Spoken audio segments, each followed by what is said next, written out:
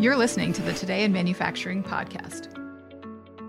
Hi, I'm David Manti, and welcome to the Today in Manufacturing podcast. With me this week are Jeff Reinke and Anna Wells. We've been editors on manufacturing.net and Industrial Equipment News, covering the industry for about 15 years now. Every week, we cover the 5 biggest stories in manufacturing and discuss the implications they might have on the industry going forward. All right, before we get started, please make sure to like, share, and subscribe to the podcast. You could also help us out a lot by giving the podcast a positive review or really just passing it along to a friend. Finally, if you want to email the podcast, you can reach any of us at Jeff, Anna, or David at IEN.com. We're live this week, so if you saw me mess up earlier, that's there forever. But you can also ask questions as well. We also have the new Today in Manufacturing t-shirts. If you'd like to have one, just shoot one of us an email, and we'll get it out to you in the mail this week. Anna, how are you doing this week? Great.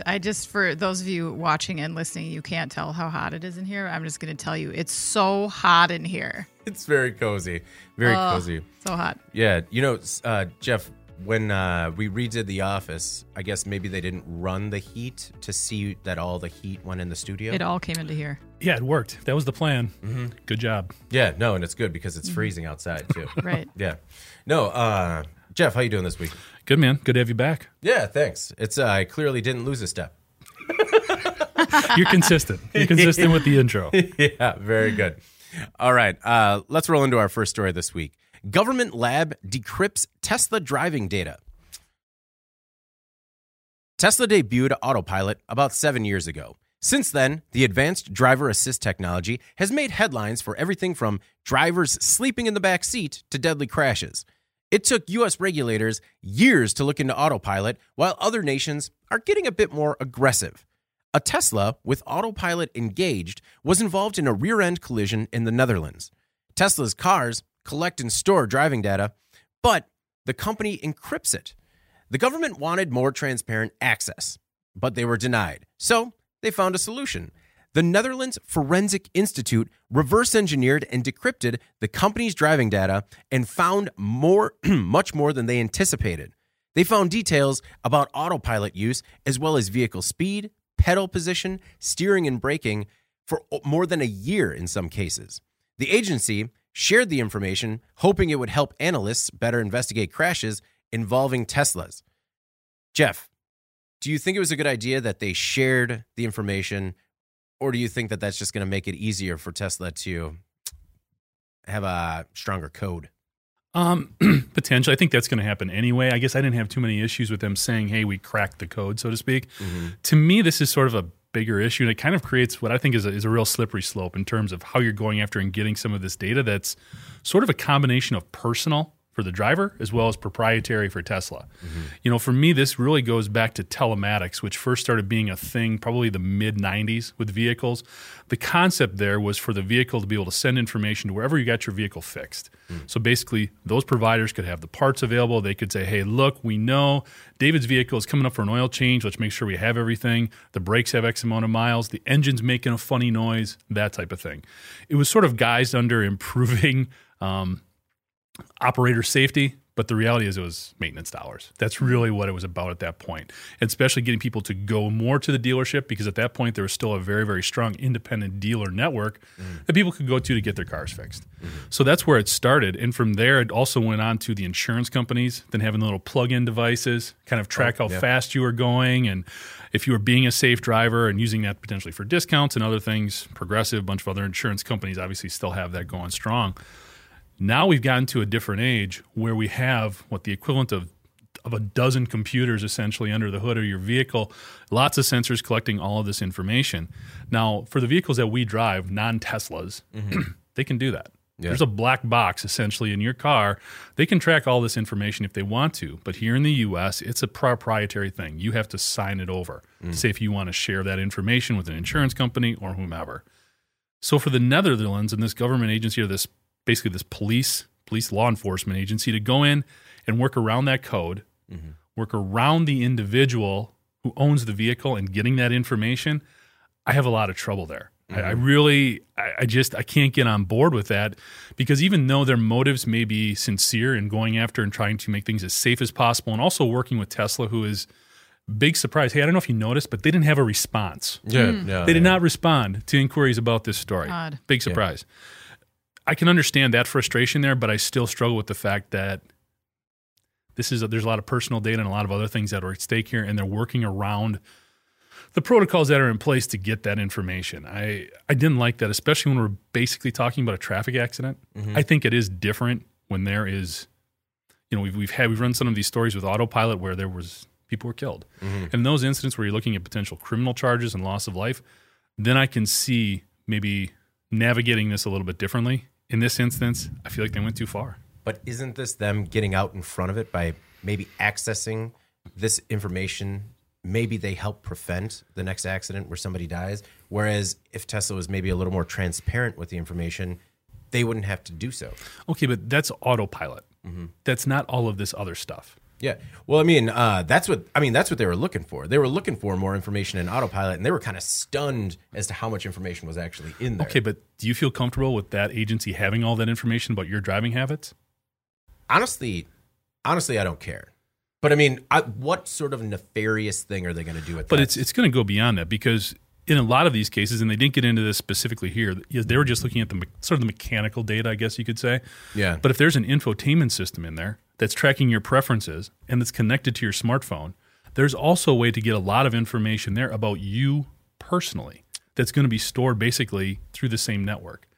I think this just creates a real slippery slope in terms of where does it stop? Yeah. What's okay for them to look at? What's not okay for them to look at? I don't think that's up to this agency to determine that. Jeff, but just because you don't want them to know that you're listening to the Twilight soundtrack when you're driving doesn't mean Used to. Is Twilight soundtrack pretty good? I know. I get it. This is a hack, essentially, right? So I can see people's discomfort a bit with that. Where's the threshold in terms of when this is appropriate? I think you raised some good points, but also I thought it was interesting to just see what a government could and would do when it comes to dealing with a company that won't cooperate with them, because Tesla's doing the same thing in the U.S. And we've had a very different response, as you kind of alluded to. It's been a very slow process, and we're not allowing this industry to police itself, right? Last I checked, so I don't know. It just seems like the Netherlands may be doing something that the U.S. has not had the guts to do yet. The NTSB had recently went on record, in an interview on NBC or something, and said that the self-driving program that Tesla had rolled out was misleading. She used the word misleading. And they also sent a letter to Elon Musk recently about the company's failure to respond to recommendations issued by NTSB 4 years ago to limit the system's functionality that Tesla never responded to. It's been 4 years. How long are we going to let Elon Musk kind of run wild with the system? I know this is a different country. This is not something that we're doing. But when I saw it, I was kind of okay, well, if he's not going to do anything, and he's not responsive, he's very opaque with how this is operating. We've seen a ton of problems with it. I think a lot of people are very uncomfortable with how the system is being used on public roads when it's not perfected and it's got a lot of problems that he's admitted that it's got a lot of problems. Well, and Jeff, a lot of times when we're talking about Tesla Autopilot, you actually kind of side with the regulators that there needs to be more transparency, that Tesla needs to do more in making a safer product. I think this is an instance of, data collection is good and necessary for the evolution of this product. And if Tesla and Musk are going to drag their feet, maybe this is something to spur a little bit of action that makes the world safer. But I think we're looking at this from two different perspectives. You guys are looking at it from a Tesla perspective, and I agree there. Yeah. An automotive manufacturer does be more transparent. There shouldn't be anything that they need to hide outside of proprietary production specs or technologies, okay? I understand from a safety perspective they do need to be more transparent. I'd agree with that 100%. But when we start getting into individual data, this is personal data on how this individual functions within their vehicle. That's where I have a problem. Yeah. And that's where I don't know, where are these folks going to start and stop? Are they just going to say, okay, look, we're not going to look at anything else. All we're looking is this set of data that would happen at this particular time? Because if they are, they're better than 99.9% of all other human beings on this planet. Okay, nobody does that. They're going to continue to dig deeper and look at more things to see what else they can find. That's their job. Yeah. And I don't feel comfortable with that. I mean, like, the same argument was being made at the time when Apple was being asked to like crack into the phone of that person that was like wanted and on a manhunt in California and trying to find him, and they refused to do so. And the slippery slope argument again, and I get that. I just feel like there's got to be a middle ground between like, we're not exactly breathing down Tesla's neck right now, getting them to comply with what they need to do to make sure that this product is safe. So where can we meet in the middle on this that makes sense to like, I think maybe pursue them in a more aggressive way without, taking advantage of people's personal data. And they did kind of, respond to your point where they said, quote, they were going to use the information to objectively investigate. That's it. That's all that's being done, Jeff. That's it. That's it. I mean, how could that possibly go sideways? Put that under your pillow. But I mean, like, you have... Under my pillow. Yeah. Is this... Already? So you can sleep So well I can at sleep night. at night. Sleep on it? Oh, okay. That's all I meant. I have not heard that one. I mean, but do you have like a Amazon Echo device or a Google device or even a smartphone? Because, I mean, if you're worried about people with your... But I know what's going on there. Yeah. Okay, I know that's what's happening. You know what's going on I with your get that. smartphone? And you're fine with them I hope having... so. You're fine with them having every personality profile that they possibly could on you, but you're worried about the Netherlands knowing where you prefer your pedal position? Okay, do you want your vehicle being tracked all the time? I mean, I feel like it already is. No, I don't want it tracked all the time, but I don't think that's not what they were doing here. They weren't tracking it. But David, that's my point. Yeah. They can. Yeah. Once they get in this deep, they can do whatever they want. Yeah. If they can get in there and see how your vehicle is operating down to the details of your pedal position, Yeah. they can find out everything else. And what's going to stop somebody from coming along and taking that the next step and saying, I'm going to retroactively give you a speeding ticket because you were going 36 and a 25 while you were running late for daycare drop-off. Oh, there's that slippery slope. Yep. Okay. You're slipping right down Yeah, it. this slope is definitely slippery. I've seen the error of my ways. We're all going down for going 30 and a 25. You've never gone 30 and a 25. That's true. All right. While we're confessing to other sins. All right. Our next story this week is another banger. The world is running out of the color blue. Can you believe it? Paint company Asco Noble is running out of the ingredients to make blue paint, and the color tint has become, quote, extremely difficult to get. The CEO says there's no reason for it. The company's CEO says the capacity for making raw materials never changed, yet his company is now expecting cost increases and shortages into 2022. Besides blue, shortages include an additive needed to make waterproof formulas and even the tin plates for paint cans. Sherwin-Williams has also voiced concerns over shortages. Part of the problem can be attributed to the deep freeze in Texas earlier this year, which hurt petroleum products, a key paint ingredient. Anna, were you planning on painting anything blue in your house? Not anymore. It's over. Yep. I'm going with a chartreuse. Is that green? I don't. You're asking the wrong guy. Yeah. I have no idea. I won't. Light blue? I won't be, is Yeah. the answer. I thought it was interesting. The story was very interesting. It is green. It is green. Yeah. Nailed it. The story was interesting, and it focused a lot on like material chain issues, which is important, I think. But I think something that the CEO of Asco Nobel didn't really acknowledge when he was talking about like there's no reason for this was what's actually happening from a procurement standpoint. You know, we talked a lot about panic buying from a consumer side. Everything from toilet paper, grocery items, diapers, whatever, the empty store shelves, blah, blah, blah. But it turns out that businesses are doing this too.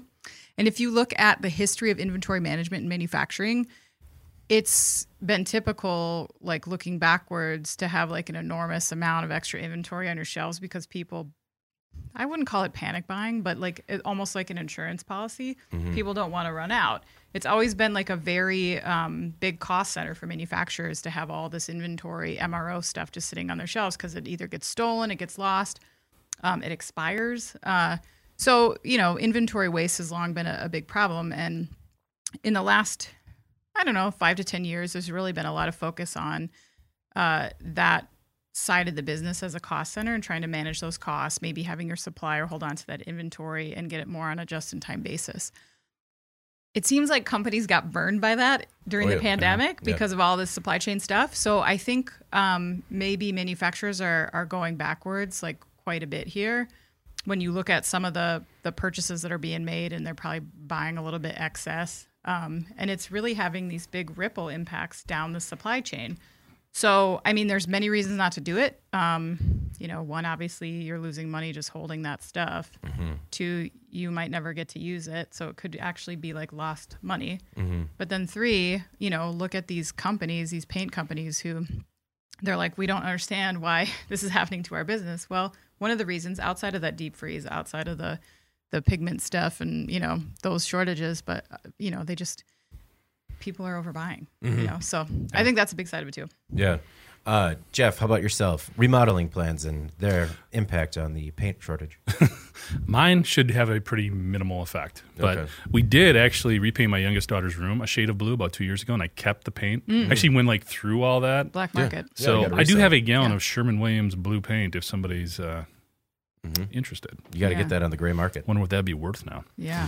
I think a lot of this color, I was just kind of curious. I wasn't sure where to go with this. It is kind of interesting, first of all, that it's almost, to have a story that's not about a pandemic-related supply chain issue is a little refreshing almost. I don't know if that's the right word, but it brings a little bit of normalcy to it. I guess blue has become a super popular color for exteriors. Yeah. People are painting their home some variation of blue. So it's probably using a lot of mixtures and stuff like that. And I guess what that got me thinking a little bit about is kind of connecting the dots. We just had our house painted about 2 years ago. And if that individual's paint costs go up, obviously he's got to charge more for that. The whole overall cost of using a professional then increases as well. Mm-hmm. I mean, could these types of supply chain issues then have an effect on some of the trades? Oh, yeah. I mean, you mentioned, these guys, AkzoNobel, they've got, if they want to buy 10, I would think in a typical situation, they've got 10 people lined up to sell them containers for their paint. And now they're having trouble just even finding that. Right. So when we look at plumbers, HVAC folks, electricians, if their raw materials are going up that much in price and they have to charge more, folks are seeing these price increases. What's that going to do to those industries, you wonder? It hasn't broken yet because people are still, the pandemic just set off a fire of people remodeling their homes. And we recently had somebody come in to give us a quote, and it was laughable. It was the quote where it was just like, all right, if they agree to this price, we have to do it. But, it's a big issue. So that kind of, we haven't found the straw to break the camel's back there yet. But I feel like it is quickly approaching, particularly between materials and labor. It's kind of a shame because finally you feel like these folks are getting paid what they have deserved to. They deserve to get paid, and they were underpaid for decades. Yeah. Now it's finally caught up, and now it could be potentially supply chain issues and raw material issues. Yeah. That kind of hinder their business and their ability to grow. Right. Just a good old-fashioned ecological disaster to cause this one. Yeah. No pandemic. The one thing when I was looking this up is I found articles with the headline, "Here's where to buy it before it sells out." When you read articles that say that, whatever the item, don't buy it. Mm-hmm. Do not buy it. And especially don't click those links because they're getting paid on that one. Is that like when CNBC or some of those other financial networks have somebody from the stock market be like, I'd sell all of McDonald's, Ford, and GE. Just get rid of them. They're going to tank. Yeah. Because he has no interest in buying them up. Right? Yeah. So. Oh, yeah. No, I was just, and I also, digging into this a little bit because I was also working on a companion piece about the whitest white paint, which I hope we get to cover sometime. I became acquainted with American Painting Contractor, also known as paintmag.com. Yeah. My new favorite place on the website, other than our websites, of course. Paint isn't the only problem that's causing this shortage. There's an incredible shortage of painters, if you guys could believe it, that there's someone out there looking for labor. But so there's not a shortage of my husband. Oh, sorry, Chris. You do all of our painting, is what I meant. When I saw this story, the first thing I thought was, "Good. I hate painting." Agreed. Yeah, I totally agree. Especially ceilings. Oh yeah. Man, paint one ceiling, and that is it. I am hiring in a heartbeat. So you're just like, we can't paint because there's a shortage. Paint. Yeah. Yeah. No, we don't want to get gouged. don't look. No. Yeah, there's still no paint. But we do have a commercial painter in the family, and he has had tremendous trouble staffing to the point where he just got to the point where he just ran with smaller crews this year. Yeah. And I mean, I haven't been able to talk to him yet about the paint shortage, but I mean, he was already out of people to do the painting. Now he's out of the product. I feel like that's going to get real tight. Yeah. The other thing I believe that we were talking about was problems with importing goods. So one thing in particular is getting titanium dioxide from China. Had no idea what that did, but it's apparently called the most important white pigment in the coatings industry because it helps make paint whiter, brighter, and more opaque. Whoa. So not only can we not color blue, we can't really color anything that needs white, which is every color, can't paint. Can't make anything lighter. No. It's it just seems like a really interesting problem. But Anna, did you find comfort in that this was not a pandemic-related supply chain problem and that just simple old... I mean, like I said, though, I feel like there's no such thing as not a pandemic-related supply chain problem. I mean, people overbuying is a pandemic-related supply chain problem, in my opinion. True. I mean, the fact that they can't get this titanium oxide from China is a pandemic-related supply chain problem. So, I know that, like we said, it goes back to some of these other issues, but I don't think that it's insulated 100% from that at all. Okay. All right. So, I mean, at the end of it, we just figured out that none of us are painting this next quarter. Cool. Yeah. Yeah. Very good. Very good. No one get out and paint. It's a terrible time. All right. Our next most popular story this week. Build this eVTOL. Swedish startup Jetson Aero is making an electric eVTOL, or vertical takeoff and landing aircraft, called the Jetson 1. It's an ultraviolet craft, or an ultraviolet. It's an ultralight craft, so you don't need a pilot license to fly it. And users assemble it themselves as it comes about 50% complete. The 1 is a simple quadcopter for a single occupant. The all-aluminum airframe weighs 190 pounds and cannot be flown by a pilot who weighs more than 210 pounds. Flight controls are a 3-axis joystick and throttle lever. Flight time is 20 minutes with a 187-pound pilot, and the top speed, 63 miles per hour. It costs $92,000, but Anna, the 2022 model, is already sold out. Bummer. No numbers on how many they sold, but they're gone. Yeah. Well, this won't surprise you guys at all, but I hate this concept.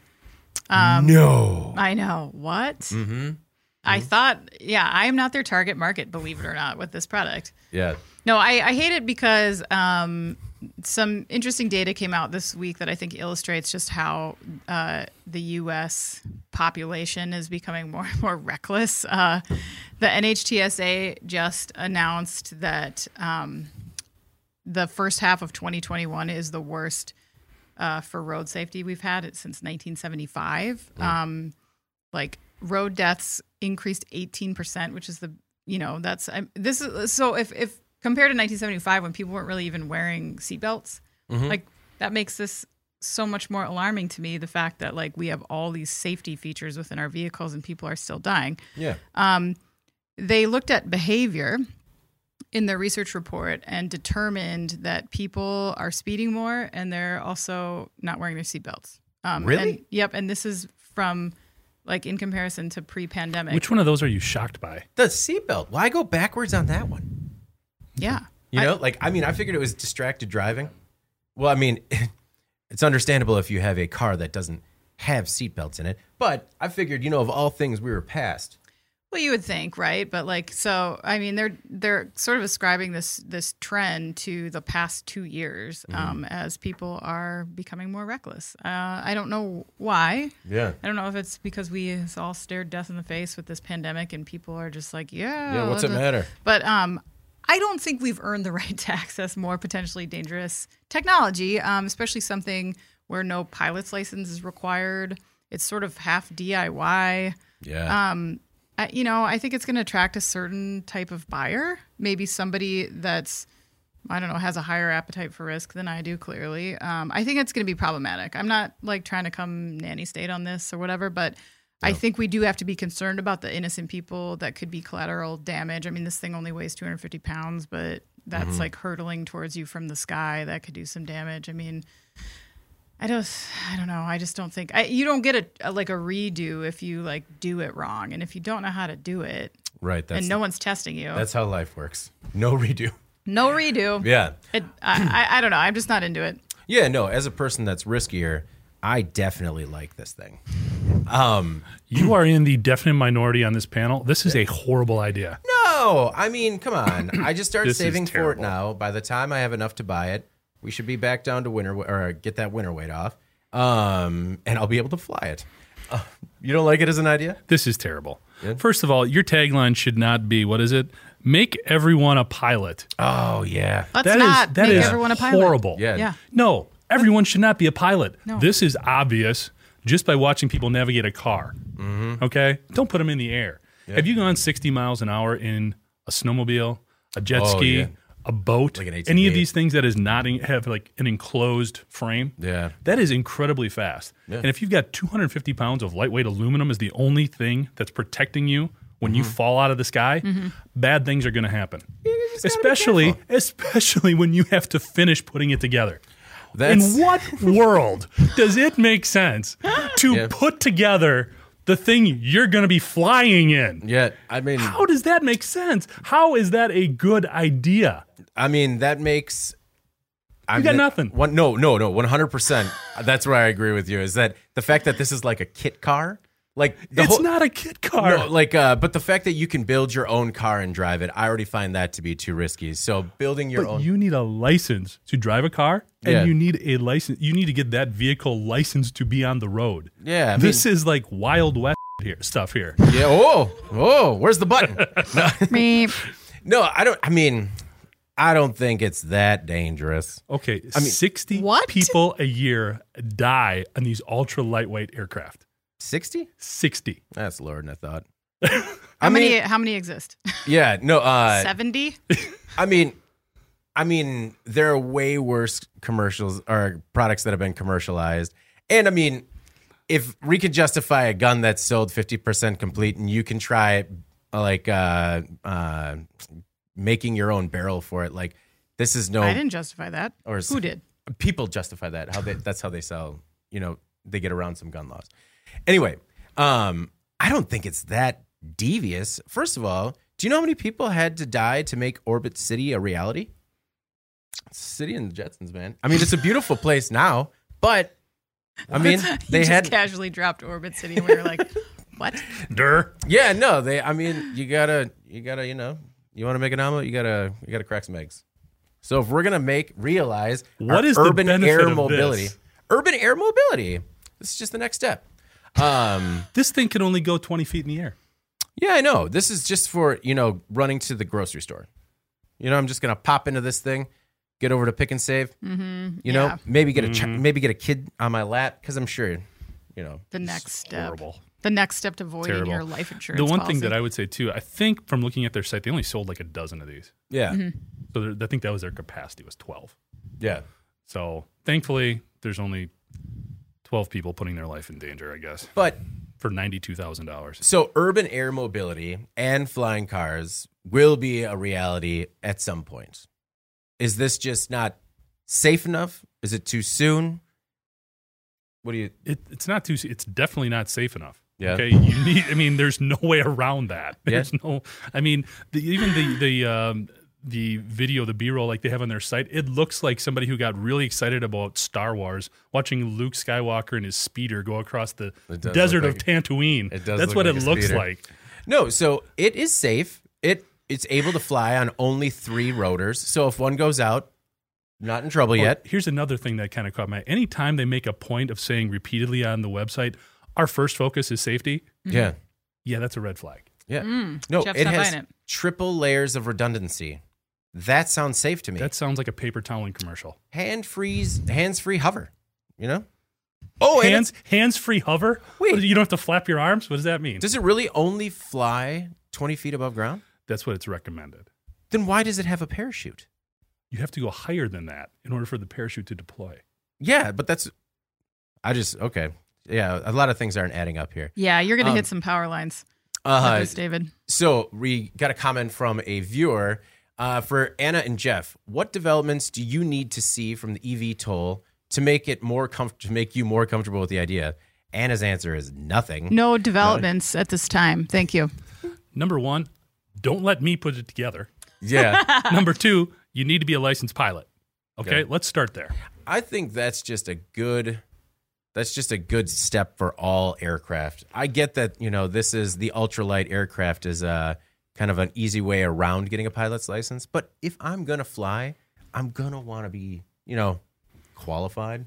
Yeah, but you are not everyone who's buying this vehicle. Like, No. I used to work with a guy that's crashed like 3 planes. I know that there are some reckless people out there. yeah. But I mean, how many times have you crashed like an RC plane or like a remote control plane? They're just, I don't trust myself with I'm a not drone. in the remote control plane. But I'm just saying, I'm saying that I've crashed quadcopters before, and that's why I wouldn't trust myself unless I had training on this quadcopter. Okay. Which I would make sure to have plenty of training. We'll get them together. You wouldn't. Yeah. You would not. You would be the guy, somebody put it together in their garage and be like, that looks awesome. Can I go? Yeah. I'm just going to pop up, take it for a quick ride. It's only a 5-gallon tank. You can't get far. Right. You can get up. Yeah. Yeah. You can't get far. It's, like you said, it's aluminum, probably a good roll cage. I'll have a helmet. I won't wear a helmet. Don't do it, David. Yeah. All right. Agree to disagree, guys. Our next most popular story this week, factories linked to billionaires' Ponzi scheme.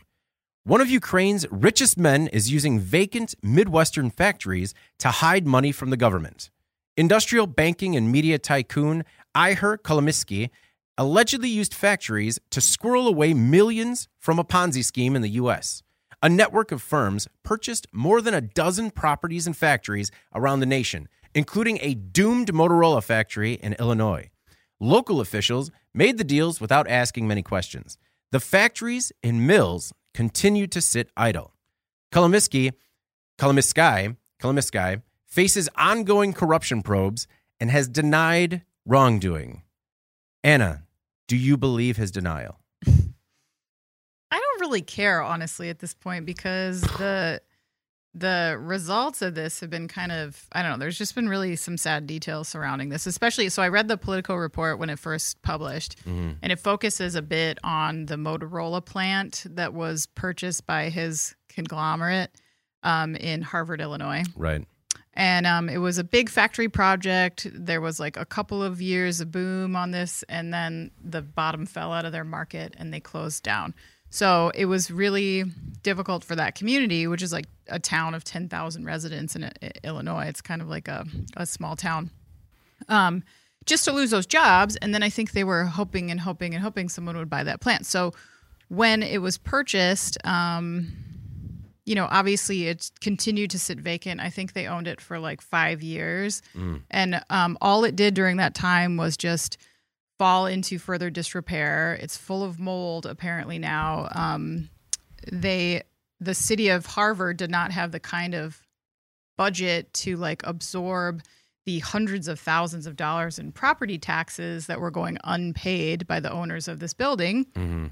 And so now the town is basically saying that the building's not just valueless, it's like a catastrophe for the town because they have to demolish it. And what they said in Politico, they quoted a city official who said the net cost for that after salvage is probably 3 to 5 times the city's annual budget. Oh, man. Yeah.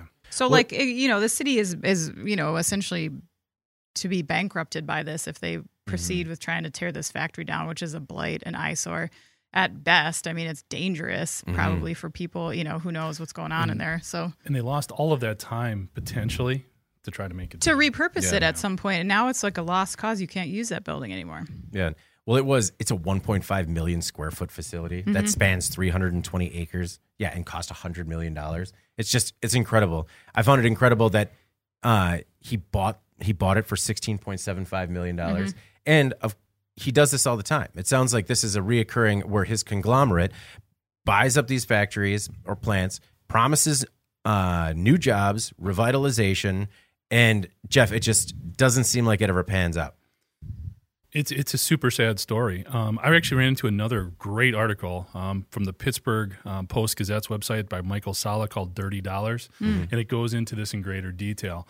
And what he focused on really in his report was Warren Steel, which has a couple of different facilities in northern Ohio, and that were purchased, that basically had a couple of really bad safety incidents, bad fires, explosions, things like that went on in these steel factories, and they were closing down. They weren't going anywhere. This guy comes in and buys them. So this community all of a sudden has the hope of, oh, man, there's going to be an infusion of dollars, get these mills back up and running. Nothing. And eventually they're closed down. People lose jobs. All this excitement and energy that was there surrounding these industries, which are struggling to begin with. And it's just false hope, and it's just crushing, I mean, to these communities, like Anna just said. And then there's the infrastructure costs and lost tax dollars and everything else. I think at first my thought was, boy, why didn't these municipalities dig more deeply into these buyers? But when you're looking at shell corporations, this was coming from the Ukraine to someplace else in the EU, down to, I think it was the Caribbean or like the Bahamas or something like that, and then funneled through all these different shell companies. How in the world are you going to track that? It takes special investigators from government law enforcement just to figure it out, and it took them, 10, 12 years. Well, and it took a lot of that came out in the Pandora Papers, the 12 million documents that came out about how these billionaires are using shell companies, trusts, real estate, and other financial tools to stash enormous amounts of money. But to your point, we've seen this happen when there was nothing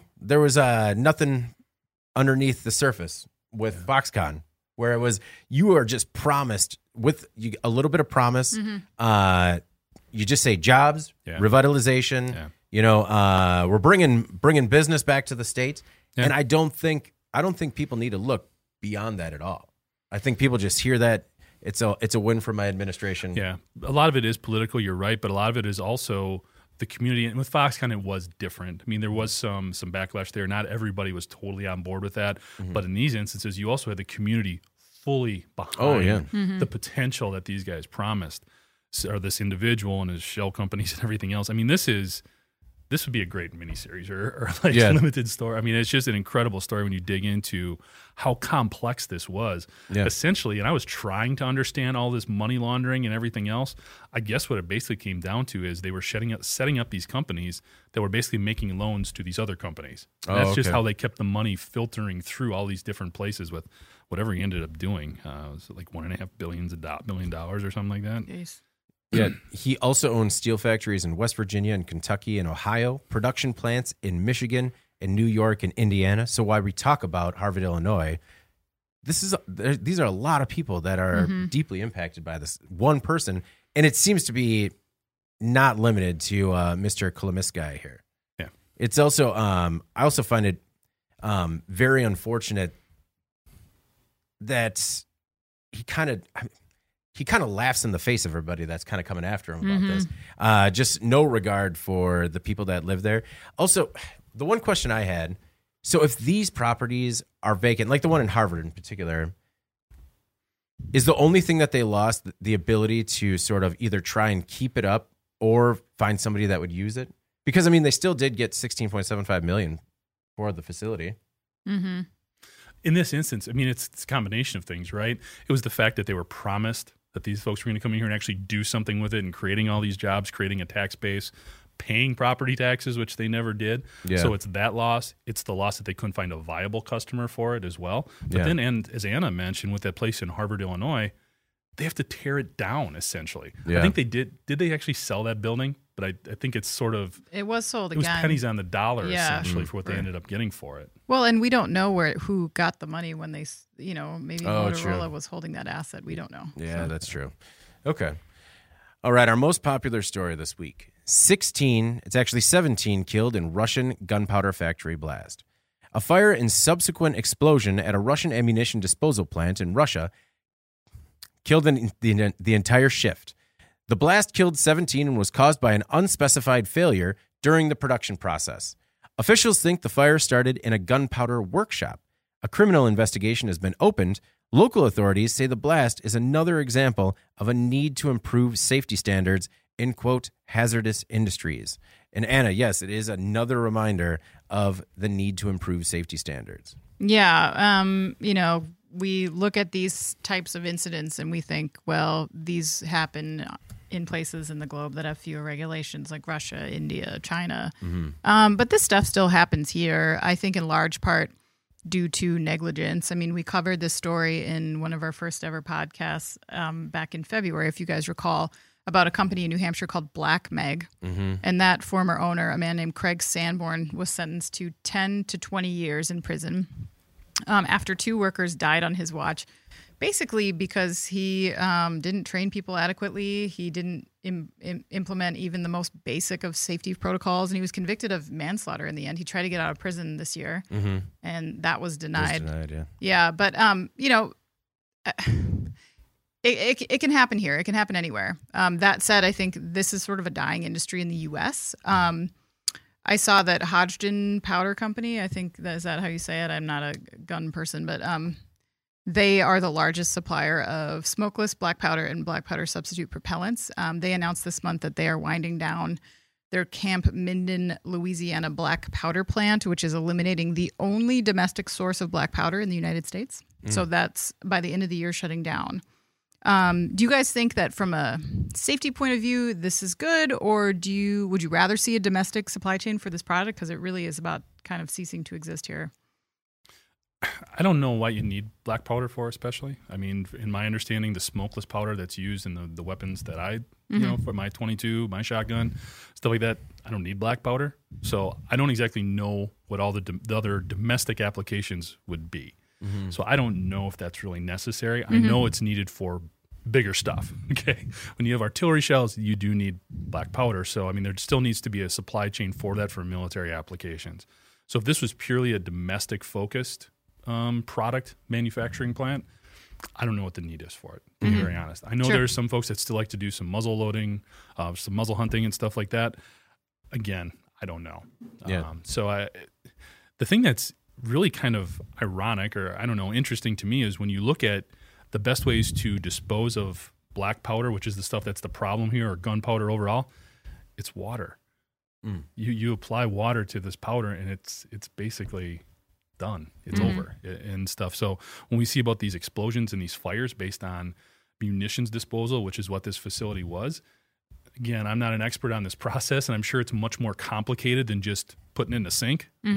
But boy, when you saw the clip of this explosion on YouTube, it's out of a movie. I mean, it blew the roof off. It's crazy. I mean, and you got this huge brick building and this huge fireball going up behind it. It's incredible, and it's tragic, obviously. Oh yeah. I mean, like I said, it wiped out the entire shift. And Anna, to your point, I think that when we no longer have a domestic supply chain, that there should be more responsibility as to where they're going to get it. And maybe that's how facilities like this, we've seen facilities overseas in the textile industry. There's no oversight locally or with governments. And so maybe there is a little bit where companies can be a little bit more, push the agenda in terms of improving safety in some of these places. I know that they don't have to, but maybe, with some of the PR problems that some of these companies have had, particularly, in the fashion industry, that has actually helped create a bit of change. And maybe that's something that we can help make other facilities safer. I don't know. Potentially, yeah. I know that that's a little bit too much optimism for this podcast. Well, not necessarily for the U.S. industrial sector, but for this one, it's interesting because this is a PGUP Elastic Factory. That's the name of the company that was operating this facility. Yeah. It's a Rostec company. Oh, that's a Russian tech conglomerate. Putin started this a decade ago. So it does make you a little more suspicious as far as what was actually going on there. Yeah. And I was surprised at the transparency around the story in terms of the victims and what was actually going on there. And there was actually a lot of tough, quote unquote, talk about regulations and violations that were happening here. What's interesting, though, is when I was looking at a website, France24.com, they're a news agency that was reporting on this and was closer to it than a lot of the U.S. agencies were. They've talked to a lot of the local news media, and they said this facility had been bankrupt since like 2015. What? So that they felt it was thought that basically Rostec was bringing in basically anybody who needed to do munitions work into this facility to do it, which means they probably weren't being real safe. They probably weren't. It was probably something that Rostec could make a fair amount of money on without sort of circumventing the regulations and everything else. So they can talk about, there are these violations, they were doing it wrong. At the end of the day, that's a Russian government agency talking about a government-owned company. Yeah. So what's going to change there? Interesting. Yeah. It made me think of the two facilities in the U.S. that are used to destroy old chemical weapons. The Bluegrass Chemical Agent Destruction Pilot Plant in Kentucky and the Pueblo Chemical Agent Destruction Plant in Colorado. And the reason it made me think of that is because we've done a couple of stories on these, and these are extremely automated plants that destroy incredibly powerful weapons, mustard agent weapons that date back to the 40s that were used in rockets and other projectiles, and how it can be done right in terms of decommissioning these weapons. So there's got to be a better way, regardless. Yeah. And we certainly know that they weren't doing it. Yeah. All right, let's move on to In Case You Missed It this week. Anna, let's start with you. And In Case You Missed It, where we try and cover the stories that, maybe weren't as popular as the other stories this week. What did you think people missed? Well, this week we covered my favorite government pandemic relief fund fraud story yet, which is saying a lot because we've covered a lot of them. Yeah. A Georgia man has been accused of fraudulently obtaining $85,000 in Small Business Administration pandemic relief funds for an unnamed business that he apparently inflated the size of, and he was somehow misrepresented his business. Anyway, bad enough on its own. But then it was revealed that he spent a solid 2/3 of his $85,000 on a single Pokemon card. Mm-hmm. I'm assuming it was rare. So yeah. it was you probably... hope so. Yeah. It just wasn't a bad deal. It was probably super cool. Mm-hmm. Yeah. I just have to say that I would respect it more if it were literally anything else. What? Anything else. Like if I were on that jury, I would be impartial if it were like a Mercedes or something, or... This is his Mercedes. Like a European river cruise. This something. is, I like just something else. Anything. Do you else. know how much street cred he now has in the Pokemon underworld? In the like 12 to 14-year-old. You would be surprised. No, yeah. I know that it's an... You're thinking of 12 to 14-year-olds, but in context, all those 12 to 14-year-olds are like 30 and 40-year-olds now. Yeah, Pokemon's huge. Yeah, I know that it's huge. I just, let's get back to how dumb this is. $58,000 on a card. Yeah. Yeah. Well, and also your point of your favorite pandemic related fraud. Mm-hmm. I don't know about that one. My favorite is definitely the escort. Yep. The escort who got busted for fraud and then applied and received more fraudulent funds for another fake business while she was already being prosecuted. Now that is an entrepreneur. I know. We talked about this last week, guts. and there were like literally zero safeguards in this system. Oh, yeah. Great job, federal government, on that. I know that the program helped a lot of people, but it also helped a lot of people buy Pokemon cards, apparently. Was there any... It did stimulate the economy because somebody got the $58,000 for that card. You know, somebody with an eBay account. Did they say what they're going to do with it? So, I mean, is this something where it becomes seized and then auctioned off? And I hope so. I hope that it becomes seized and then someone within the federal government like keeps it. I don't know. No, I'm just kidding. Yeah. I know that like the head of the Small Business Administration said that he wants the government to try to get back all of the fraudulent money that was awarded, which was a lot. It was like $4.5 billion of that program of $20 billion.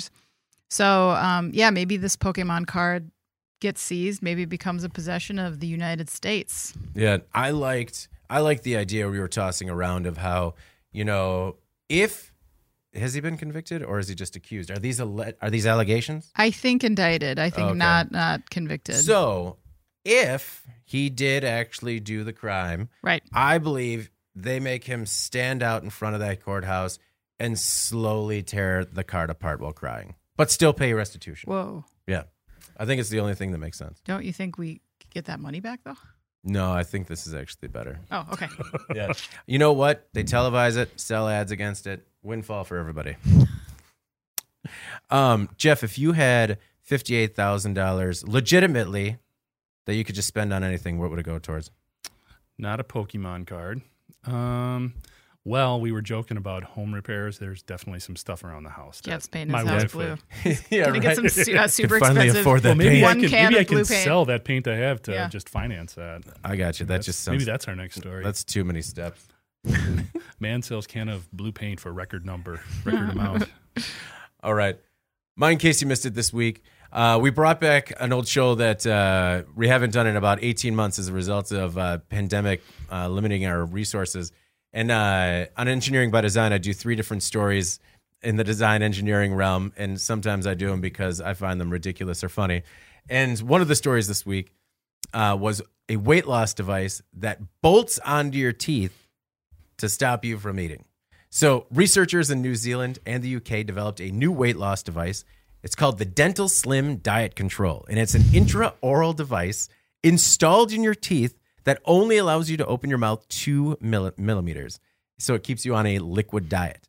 The device consists of closed field magnets and orthodontic bands, and it's bolted into your mouth. It's in a recent trial, participants said that they could still breathe and speak with relative ease, which is good, Relative ease. but it made life, quote, less satisfying. Oh, Less so satisfying. sad. Oh, Makes man. life sad. In a 2-week trial, the subjects leading less satisfying lives lost about 14 pounds, which worked out to about 5% of their body weight. And I mean, I know that we're not really a panel of fad dieters, but Anna, would you ever bolt a device into your face for a fad diet? No, I would not. Hot take, Anna. Hot take. It like makes me claustrophobic to think about it. I know there's like some sort of escape hatch or something like they give They you a give tool, you a right? tool. Yeah. Yeah, escape hatch. Like if I need to make sure I'm carrying an emergency key to my face, I don't think I need that device. Key to my face. Yeah. So like if you choke or something, then you can just like Yeah, or like no, if you have to, if you have a health emergency, what are you supposed to do? Like trying to get your face. Oh no, they can talk. They can talk. So that was the tool. I so apparently unlock decided my to face. grab You a just receipt yell in my wallet. unlock my face. Yeah. Yeah. Yeah. Unlock my face. Unlock my face. I mean, no, and if you see, I mean, it's just the first generation of the device in the trials, but I mean, it is no petite device on one tooth stuck to another. It is like the last 3 or 4 on both sides, a lot of metal. So what is the difference between this and remember when they would say someone's jaws would be wired shut? Yeah. What's that? The difference, I think the difference is that you can talk. It's that 2 millimeters of give. So that way you can talk and it's easier to drink, apparently. Okay. I think when your jaws are wired shut, life is even less satisfying. Yeah. Ugh, No, This looks horrible. I hate it. that's the nice one. So like if you scroll, that's the updated version that they're like the next generation version of it. And yeah, so this one just has it bolted on one tooth, but as you go through the story, it'll show it goes through like the back 3 molars. And I mean, I get it because they said it's, we have a global, there it is.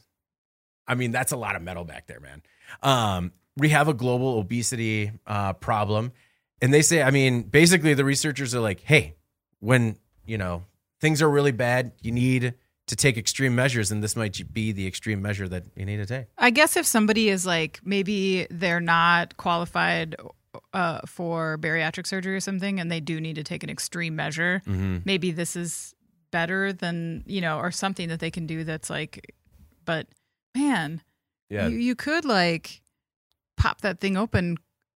That's what I would do. If No. I had it, I know that I would just be like, well, it's time for lunch. That's Pop that thing open. Yeah. so Eat a sandwich. yeah, producer Alex just asked if what's to stop them from using the tool to pop it open and have pizza. Yeah. I think nothing. Nothing. I mean, well, I don't know because I Nothing's- know it has to be installed by your dentist. Maybe it's not that easy. I don't know. Oh, okay.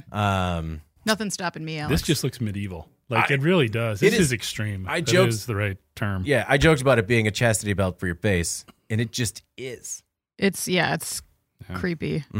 Anyway, we also covered robot rats that are used to control living rats, and that's problematic. And how DARPA wants to weaponize fog. So check that one out. That was really cool too. All right, Jeff, let's move on to your In Case You Missed It this week. What do you got for us? So, David, we know how you feel about fruit-filled pies. Yes. And we know how you feel about fruit-filled donuts. Mm-hmm. How do you feel about Pop-Tarts? I love Pop-Tarts. You do? I do. Even with fruit in the middle of them. Yes, but okay, so to the story you're talking about, I never thought that was fruit. I thought that was more of a like, what's inside a gusher? You know? I thought it was more... What is inside a gusher? Yeah, I was Somebody thinking... tell us. I always thought like Pop-Tarts were like two, somewhat flavorful wafers But with doesn't it- melted gummy bears It in there. still tastes like fruit, though. I don't know. It kind of tastes like really gritty sugar paste. I never got a fruit vibe from a Pop-Tart. I mean, it tastes like... But there's it- not a lot of it, but it does taste like a fruit. flavor. Yeah. Right. Yeah, no, it's like... It tasted more like a candy fruit flavor to me. But that's my point. It's still fruit. Yeah, but see... No, And that's but your like... issue. Tell everyone No. what we're... Okay, this- so... No, but like... when you're talking about pastries like donuts, those actually have like fruit... A fruit-based concoction injected into it. And so you're still like tasting actual fruit in there, where this is just some sort of like strawberry flavored paste, a thin layer to complement. You have frosting. a lot of layers, David Manti. I know. You have a lot of layers. Well, Anita Harris is bringing a $5 million lawsuit against Kellogg's because she thinks their name Frosted Strawberry Toaster Pastries is false, misleading, and deceptive. Basically, her claim is that there is not enough strawberry in these Pop-Tarts for them to say that they're strawberry Pop-Tarts. Now, I can't say that she's wrong. Yeah. Because when they talk about it containing 2% or less of wheat starch, salt, dried strawberries, dried pears, and dried apples, that does not scream strawberry at me either. 2% or less. So she's got a point, but I guess to what you were saying, I never picked up a box of Pop-Tarts feeling like, you know what, I really kind of want some strawberries, but I'm Yeah. going to use Pop-Tarts instead. This is going to fulfill the food pyramid. Right. No, I mean, I really don't care for litigious and stupid people. And that's all I got from this story. Yeah, I mean, she has a point in terms of labeling on food products. I mean, that has become more and more, as you said, litigious, I guess. Yeah. It seems like we should have better things to do. I think this is a bit extreme. But, I mean, what if they just said it was a strawberry-flavored Pop-Tart? Yeah. Would that stop you from buying it? I mean... No, I don't think that's the point, though. I mean, I don't know what the point is for her. Maybe the point is money. Yeah. But, what the lawyer interviewed that was in this article says, like, this is really kind of a flip of a coin because there have been some really popular, like, food labeling lawsuits lately that have gone after this kind of specific issue, which is what can you say on packaging and still be telling the truth? And I think that that's actually a fair argument to be considering, like, well, if this isn't strawberries in this product, then how can you say that it is the strawberry food if it's not, So Yeah. And I guess my takeaway from this for manufacturers is just go that extra step. And say Make to flavored. avoid stuff like this because people are being overly analytical, overly scrutinizing everything. Just avoid one less headache, I guess. David's buying Pop-Tarts right now. So how can on you his computer. call a chicken patty and not have chicken in there? That's misleading. Well, I saw that there's a lawsuit I think was filed against Morningstar Farms for God. its veggie dogs because they hardly contain any vegetables, even though they're just Yeah. So, but like, and there was another one that they mentioned about like Honey Bunches of Oats does not have very much honey in it. Yeah. It has That neither honey nor oats. So I guess that, but I mean, again, like I feel like there's got to be. I think the lawsuit's stupid, right? Yeah. But like I Let's get get that out of the way. Yeah, I'm not for this, but I do think like making sure that the packaging on a product is transparent and truthful is important. I think, definitely. When companies use words like natural, they use words to make the product seem healthier. That is, if you look at the cover of Pop-Tarts, I'm seeing nothing other than maybe taking the fruit, like the actual pictures of strawberries on it, up. though. Yeah. Yeah. So, I mean, I guess you can make the connection that, well, there's 2 strawberries on the box. So clearly, this is the person eating strawberry Pop-Tarts and pizza and thinking they're getting enough fruit and vegetables in their diet. Do you think there are even 2 strawberries in that whole box of 16, though? I'm going to go out on a limb and say not in an entire pellet. We had some questions earlier, particularly from myself, about the ingredients of a gusher. And a gusher, which actually I wonder how close it is to the ingredients of a Pop-Tart, is sugar, corn syrup, dried corn syrup, pear puree concentrate, there's your fruit, modified cornstarch, fructose, maltodextrin, and palm oil. So I got a feeling that Pop-Tarts are the exact same thing. It just says strawberry puree concentrate in the middle. Why do we got to say dried corn syrup? Can't we just say corn syrup? It just makes it sound way grosser. All the corn syrup. Yeah. Yeah, Frozen corn syrup. No, Dehydrated corn syrup. I mean, these lawsuits get so much play in the media because it makes people so angry. And this one to me is just it's a little waste of time. I don't know. No, I'd agree. I don't think they're fighting the good fight on that one. No. I apologize. It's a class action, though, so if anyone disagrees, you can get involved. Yeah. If you disagree, please email me with your arguments, because I need to know what it is. Just like, I've been wronged for years. Can't believe I have never mind. Anyway, let's move on to our final thoughts this week. Anna, let's start with you. What is your final thought for our viewers, readers, listeners? I'm going to have to change it because I just want to say, Jeff, it was great being on the same side as you for that eVTOL and just like going after David from both sides, because usually we're not on the same. This is true. Felt good. Yeah. I prefer it when I'm the lone wolf. No, you don't. And you guys are both wrong. The lone wolf. I don't understand why you guys wouldn't want to just, fly. Let it go, David. You were wrong. Just let it go. I'm not wrong. I mean, actually, this type of story, we can both be right, because I can buy one and you guys can watch me have fun in it. No. Like, bad. Just like run through a field and that you'll feel free. I don't know. You don't need this thing. Are you equating the free power of flight to sauntering through a cornfield? I didn't say saunter. I said run. Okay. I'll try both. And I'm going to chase you. Yeah. Sounds good. That'll just be the podcast next week. Just watching Anna chase David through a cornfield. You better run. I didn't know she was so fast. Jeff, what's your final thought this week?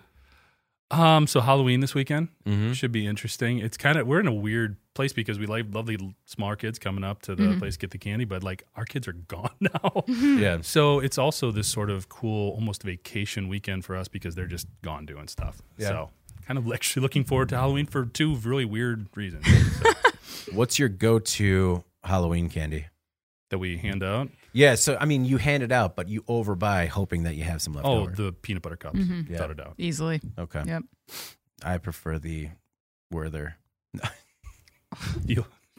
I like to buy a smattering. You buy the candy that gets your house egged. I do, but no, I just put that at the bottom of. We're gonna go with Pirate Booty this year. Like, that's good. Yep. Yeah. It looks big, but it's still cheap. No. And then when you run out, it's all Brock's Neapolitan chews. That's right. The caramels, the square caramels. Oh, I like those. I do too. I love them. I wouldn't hand them out for Halloween though. No, it's like when you tell them they could take a handful and they're like, yeah, come on. Oh, the blue peppermints. No. Butterscotch. Just like, that's delicious. Anna, what's your preferred? Oh, the peanut butter cup? Yeah, it's none of this garbage that you're. Gotcha. I'm bringing it all in for the office. All right. My final thought is how we receive some crazy pitches, crazy emails on a daily basis. And man, are the spammers getting creative. So I just want to go and say congratulations to the spammer that made my inbox this week with the subject line, "You did this to me," with a crying emoji. No way. Yeah, thought that there was a little bit more cause for concern there. And so that one popped up and I'm just like, gonna have to have more conversations with the team. But the rest of the email said, "I was surfing the waves on the internet and came across your website. More so, it distracted me with its compelling content so well that my cat, Uzi, and I haven't gotten any work done all day." I just got to say, if you are a spammer in any way, and I paid you a compliment.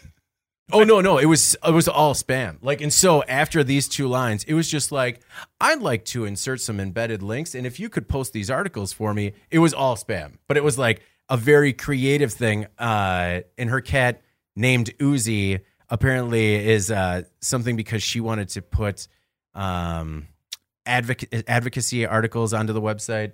It was just, sorry, I should have said after those 2 lines, it wasn't a compliment. It was spam trying to solicit space on our website for free. I see.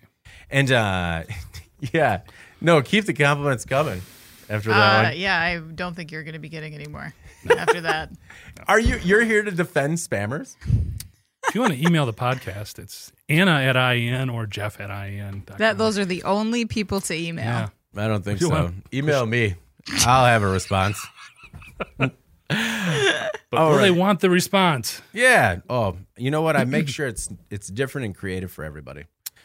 All right.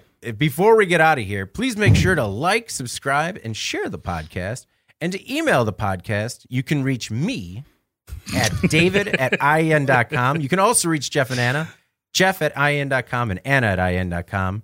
But you can particularly reach me with email the podcast in the subject line, not you did this to me with a crying emoji. All right. Also, make sure to subscribe to our daily and weekly newsletters. Make sure you get the podcast in your inbox first. All right. For Jeff and Anna, I'm David Manti. This is the Today in Manufacturing podcast. We'll see you next week. Thank you for listening to the Today in Manufacturing podcast.